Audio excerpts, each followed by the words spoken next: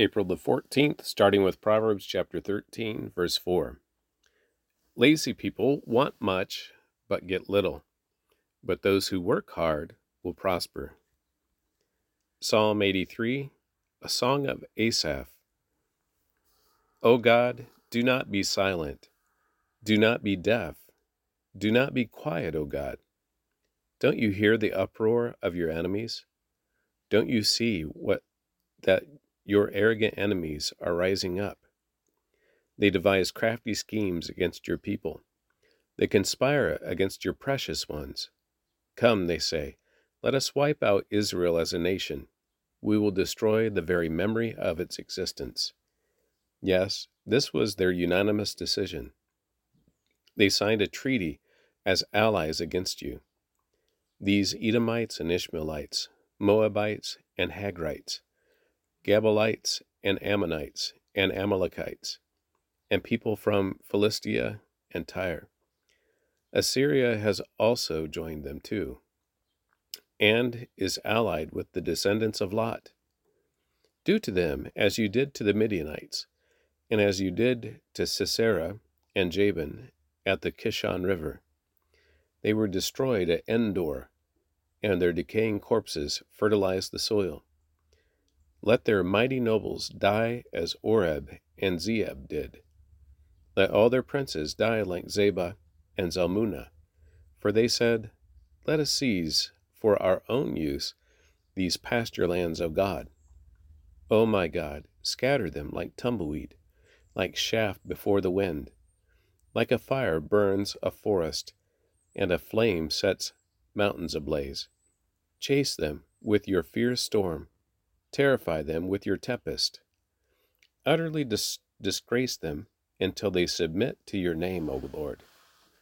Let them be ashamed and terrified forever. Let them die in disgrace. Then they will learn that you alone are called the Lord, that you alone are the Most High, supreme over all the earth. Luke chapter 16, verse 19 through chapter 17, verse 10. Jesus said, there was a certain rich man who was splendidly clothed in purple and fine linen, who lived each day in luxury. At his gate lay a poor man named Lazarus, who was covered with sores. As Lazarus lay there, longing for scraps from the rich man's table, the dogs would come and lick his open wounds. Finally, the poor man died and was carried by the angels to sit beside Abraham at the heavenly banquet. The rich man also died and was buried, and he went to the place of the dead. There, in torment, he saw Abraham in the far distance with Lazarus at his side. The rich man shouted, Father Abraham, have some pity. Send Lazarus over here to dip the tip of his finger in water and cool my tongue. I am in anguish in these flames. But Abraham said to him, Son, remember that during your lifetime you had everything you wanted, and Lazarus had nothing. So now he is here being comforted, and you are in anguish. And besides, there is a great chasm separating us. No one can cross over to you from here, and no one can cross over to us from there.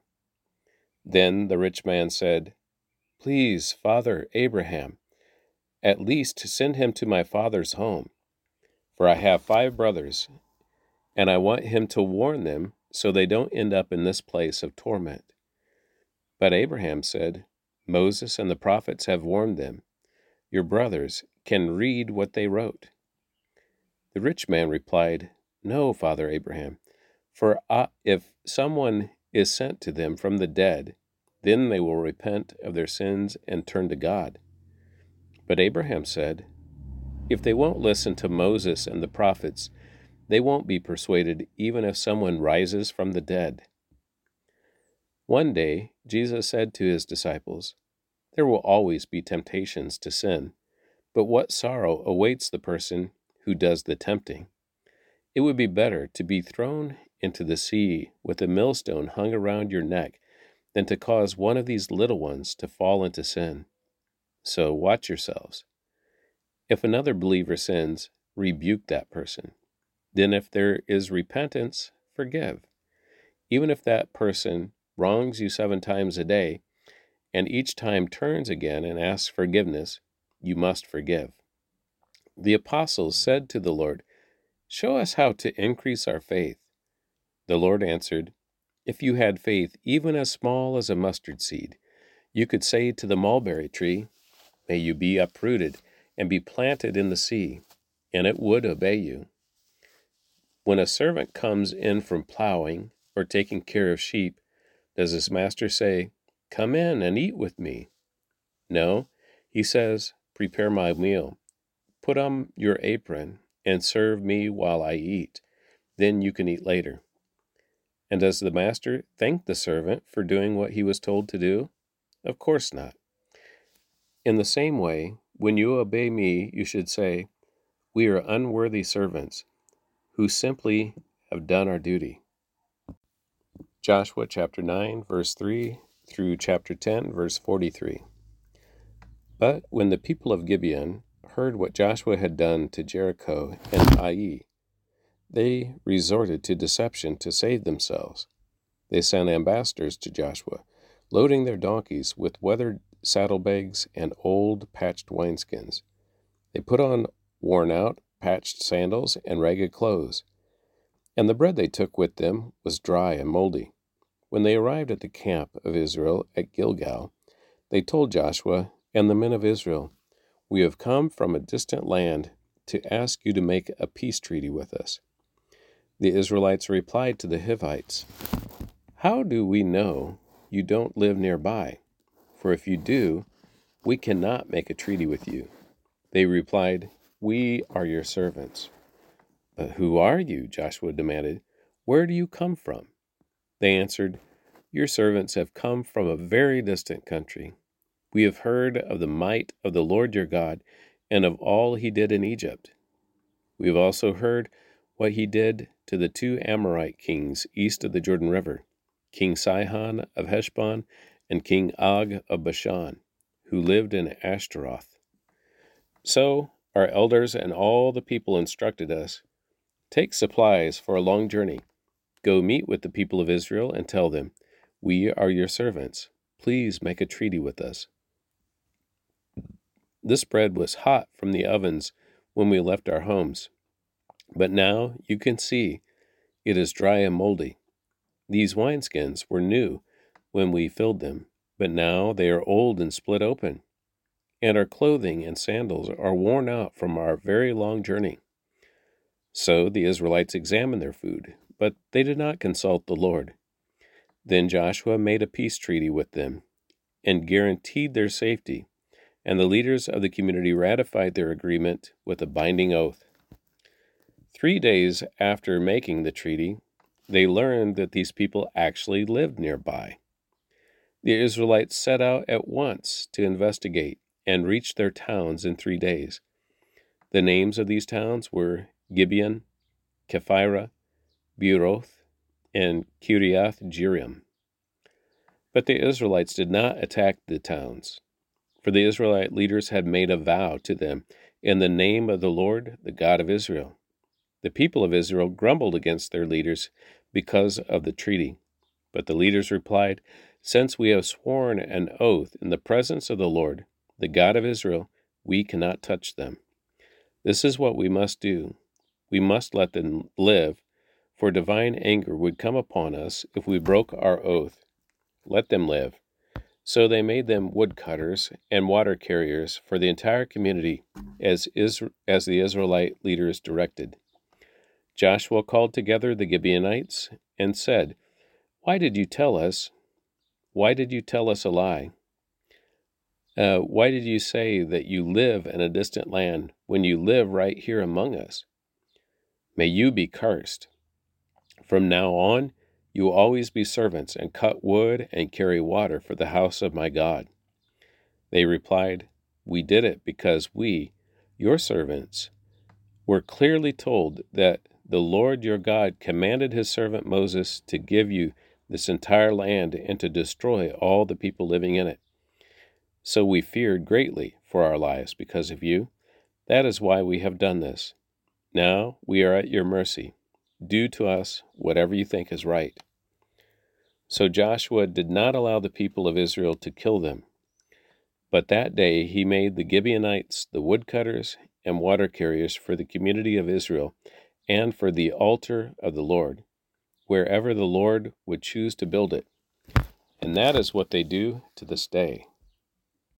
Adoni-Zedek, king of Jerusalem, heard that Joshua had captured and completely destroyed Ai and killed its king, just as he had destroyed the town of Jericho and killed its king. He also learned that the Gibeonites had made peace with Israel and were now their allies. He and his people became very afraid when they heard all this, because Gibeon was a large town, as large as the royal cities and larger than Ai. And the Gibeonite men were strong warriors. So King Adoni-Zedek of Jerusalem sent messengers to several other kings, Hoham of Hebron, Piram of Jarmuth, Japhia of Lachish, and Debir of Eglon. "Come and help me destroy Gibeon," he urged them, "for they have made peace with Joshua and the people of Israel." So these 5 Amorite kings combined their armies for a united attack. They moved all their troops into place and attacked Gibeon.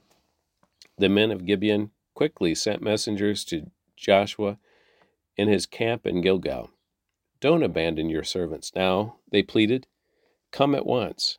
Save us. Help us. For all the Amorite kings who live in the hill country have joined forces to attack us."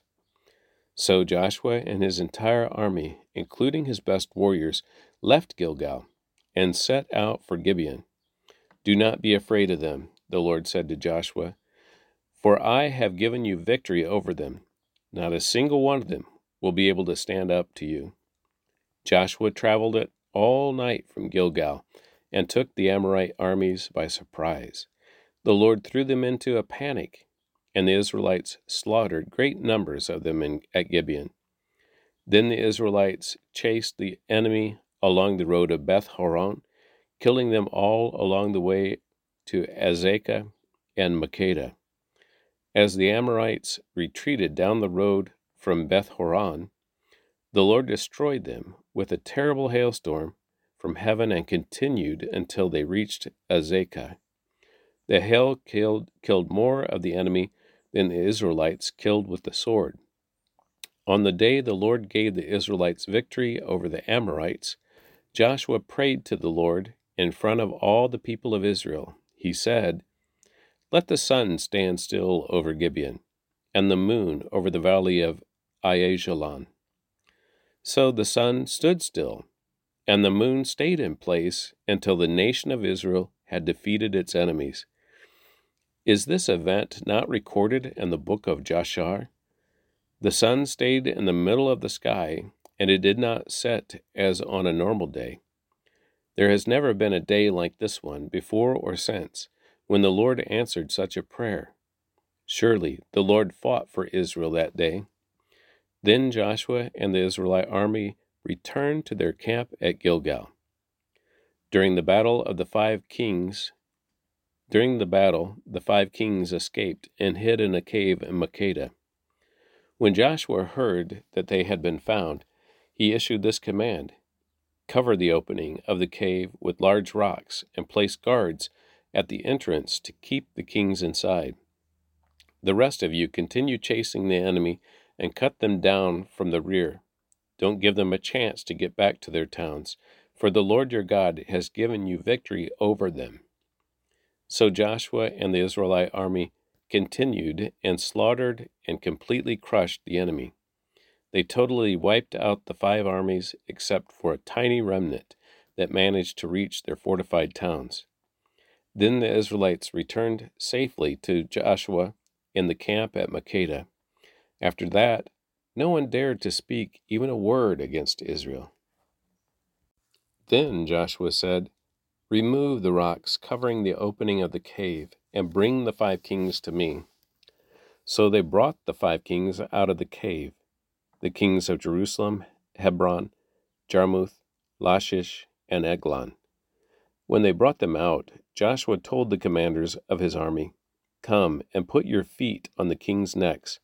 And they did as they were told. "Don't ever be afraid or discouraged," Joshua told his men. "Be strong and courageous, for the Lord is going to do this to all your enemies." Then Joshua killed each of the 5 kings and impaled them on 5 sharpened poles, where they hung until evening. As the sun was going down, Joshua gave instructions for the bodies of the kings to be taken down from the poles and thrown into the cave where they had been hiding. Then they covered the opening of the cave with a pile of large rocks, which remains to this very day. That same day Joshua captured and destroyed the town of Makkedah. He killed everyone in it, including the king, leaving no survivors. He destroyed them all, and he killed the king of Makkedah as he had killed the king of Jericho. Then Joshua and the Israelites went to Libnah and attacked it. There too the Lord gave them the town and its king. He killed everyone in it, leaving no survivors. Then Joshua killed the king of Libnah as he had killed the king of Jericho. From Libnah, Joshua and the Israelites went to Lachish and attacked it. Here again, the Lord gave them Lachish. Joshua took it on the 2nd day and killed everyone in it, just as he had done at Libnah. During the attack on Lachish, King Horam of Gezer arrived with his army to help defend the town, but Joshua's men killed him and his army, leaving no survivors. Then Joshua and the Israelite army went on to Eglon and attacked it. They captured it that day and killed everyone in it. He completely destroyed everyone, just as he had done at Lachish. From Eglon, Joshua and the Israelite army went up to Hebron and attacked it. They captured the town and killed everyone in it, including the king, leaving no survivors. They did the same thing to all of the surrounding villages, and just as he had done in Eglon, he completely destroyed the entire population. Then Joshua and the Israelites turned back and attacked Debir. He captured the town, its king, and all of its surrounding villages. He completely destroyed everyone in it, leaving no survivors. He did to Debir and its king just what he had done to Hebron and to Libnah and its king. So Joshua conquered the whole region. The kings and the people of the hill country, the Negev, the western foothills, and the mountain slopes. He completely destroyed everyone in the land, leaving no survivors, just as the Lord, the God of Israel, had commanded. Joshua slaughtered them from Kadesh Barnea to Gaza, and from the region around the town of Goshen up to Gibeon. Joshua conquered all these kings and their land in a single campaign, for the Lord, the God of Israel, was fighting for his people. Then Joshua and the Israelite army returned to their camp at Gilgal. And that concludes the reading of the Word for April the 14th.